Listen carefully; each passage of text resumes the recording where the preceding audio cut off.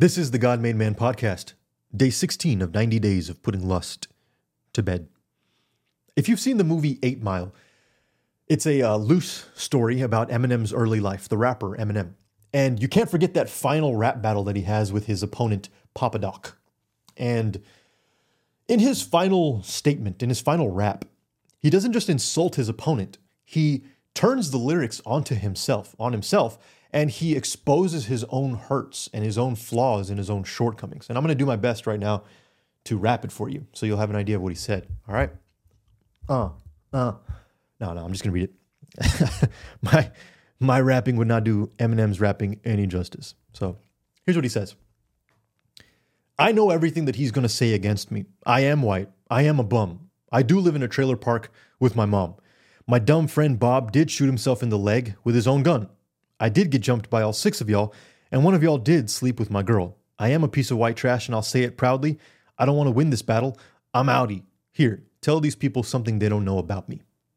And in doing this, he weakened the insults that his opponents had against him. He basically said, look, whatever you're going to say against me, whatever you got on me, I'm going to expose it myself. I'm just going to openly say it out loud because it's going to show you that nothing you say is going to hurt me. Nothing is going to offend me. Nothing is going to get to me. Nothing is going to faze me. When he exposed his hurts and his flaws and his weaknesses to everybody in that auditorium, right? He strengthened his position in that rap battle and he took out the foundation. He took out the legs that his opponent had to stand on. Anything that his opponent had to say against him, he exposed it and he weakened completely the argument of his opponent. And this is exactly what we do when we confess our sins to one another. In James 5, verses 16, it says, therefore confess your sins to each other and pray for each other so that you may be healed. The prayer of a righteous person is powerful and effective. As an introverted dude, and more possibly because I'm getting older, my social circle has dwindled down quite a bit. I have a few people that I consider good friends, and I have one best friend, and we've been friends since our early teenage periods, almost 2 decades now. It's been a long time. We're old men now. And I remember the first time that I was thinking about telling him about my struggles with lust and sexual temptations and with pornography. And I remember being really scared because we had been friends for about a decade. But as far as I remember, like our conversations were fairly superficial. We hadn't really gone through any, just school and girls and whatever, nothing serious. But this was the first time that we were going to have a conversation about something pretty heavy. I was scared because I didn't know how he was going to react, what he was going to say. Are we still going to be friends after this? Is he going to treat me differently? Is he going to look at me differently? I don't know. I don't know what's going to happen. And more than that, I was scared because I was opening up an area of my life that up until at that point had been hidden. Nobody knew about it. It was a secret just between me and myself. Nobody knew. But after this conversation, somebody would know. So I told him. I told him my struggles. I told him what I was going through. And he said, bro, me too. In fact, why didn't we talk about this sooner? Because if we had, we could have prevented ourselves from doing some stupid stuff. And he was right. There are 3 A's that make pornography so addicting, so hard to get out of. Think of it like a 3-legged stool, right? Each A is one of the legs of the stool. The first leg is affordability. It's free. Makes it easy to access. It's free. You can get it for free. Don't have to pay a single penny for it. Affordability. The second leg is accessibility or availability. Wherever you want, whenever you want, on demand, any type you want, it's available to you. And the third leg is anonymity. As long as you clear your browser history and don't tell a single soul, nobody's going to know. Nobody's going to know what you watch, when you watch it, how often you watch it, nothing. Nobody will ever know. Affordability, accessibility, and anonymity. These 3 legs help that addiction to stand. Help it be so hard for us to overcome. But just like a 3-legged stool, if you remove one of those legs, it's really hard for a 2-legged stool to stand up. And when we confess our sins to one another, we break that 3rd leg, no pun intended, of anonymity. We break that part of that 3-fold hold that is on our lives. when we confess it to each other.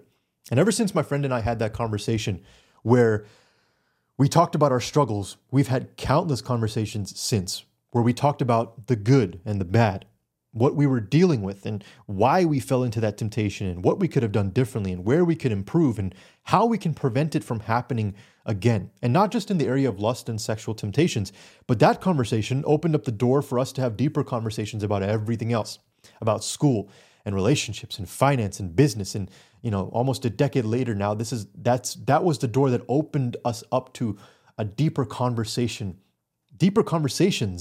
with each other. And many of the things that we've shared with each other, if we had never shared it with each other, nobody would know. It would be a secret. Nobody would ever have known what we were going through and what we were struggling with. Nobody would have ever known. But deep down inside, it would have been a secret that slowly grew. And like a plant, the root would have gotten deeper and deeper and deeper into our hearts and into our minds. And the devil is using it and can use it and would have used it even more to condemn us, to remind us that, hey, we're in this alone, to make us think that we're in this alone, that you're the only one that's struggling with this kind of stuff. You're the only one that's watching this kind of stuff. You're the only one that's into this kind of stuff. And it would have put us in a place of extreme isolation where we would have thought there's nobody that I can really go to. Nobody's going to understand me. Nobody's going to accept me after I tell them what I'm into, what I've done. And this would have caused that threefold hold of this addiction to really stand strong in our life. But since we exposed it, since we talked about it openly, there was this sense of freedom. There was this sense of acceptance that, hey, this person now knows this deep secret inside of me and he still accepts me. Not only does he accept me, he still loves me as a friend, as a brother, as a brother in Christ. He still sees the person of who I am and doesn't judge me for the sin that's in my life. And yeah, there is a sense of I did mess up, but there's also the sense of that can't be used against me anymore. You can't hurt me with that anymore, devil. If we want to get real about it, the enemy can't use it against you anymore. There's nothing that you can say, there's nothing you can do that I haven't already exposed to my friend, that I haven't already talked to with God. I'm already working it out openly. There's nothing you can do that's going to get to me. And every time we mess up and every time we have these conversations, they're always centered around, okay, what's done is done. What do we do now? How could we have prevented that? What do we do now, knowing what we know going into the future? What do we do now? How can we overcome this? How can we get around this? What can we do differently? What can we do better? What can we do more of? What do we need to stop doing? Let's optimize this process of overcoming this addiction. How can we do this? And we've also reminded each other of our identities in Christ. We've said, bro, look, this sin that you're in, this doesn't define you. You are defined by your identity in Christ, and He's already paid the price for your sins. You don't have to walk in this anymore. You can walk in the Holy Spirit. You don't have to walk in this life of sin. You're able to overcome it because of who you are in Christ. We have found healing in confessing our sins to one another and praying for each other, just like James 5:16 says. One important thing that I want to say before I conclude here is that in the process of confessing our sins to one another, in the process of somebody confessing their sins to you, this is not so that we can gossip about their sins to other people later. This is not so that we can leverage it and hold it over somebody's head when we need something from them in the future. This is so we can accept that person, that they can know that they are not alone, that we can pray for each other, and that we can find healing in community. This also provides a sense of accountability because now that other people know what I'm going through, they can keep me accountable to the type of person that I want to become. They can keep me accountable in this process, in this path that I'm on to overcoming this addiction. So if you're struggling with lust, if you're struggling with sexual temptations and with pornography, talk about it with somebody, your best friend, your pastor, your parent, your spouse, a therapist, a counselor, a recovery group, whoever it is, somebody that you trust. Open up to them and talk to them about it. And you'll most likely find out the same thing that I found out, that, hey, We're all going through this together. We're all facing the same struggles. We are in different levels of life, and we're going through different things, and we're all sinful human beings in need of a Savior. We need the accountability of each other. We were never meant to do life on our own. That is a lie. We were never meant to live a Christian life in isolation. It doesn't work that way.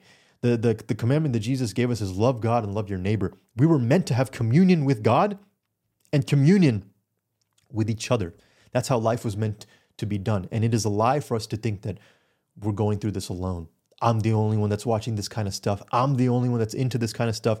Like I'm going to be rejected if I expose this. I'm going to be looked at differently if I bring this out into the light. And it's a lie. It's a lie. We were meant to enjoy community, enjoy forgiveness, enjoy freedom with each other.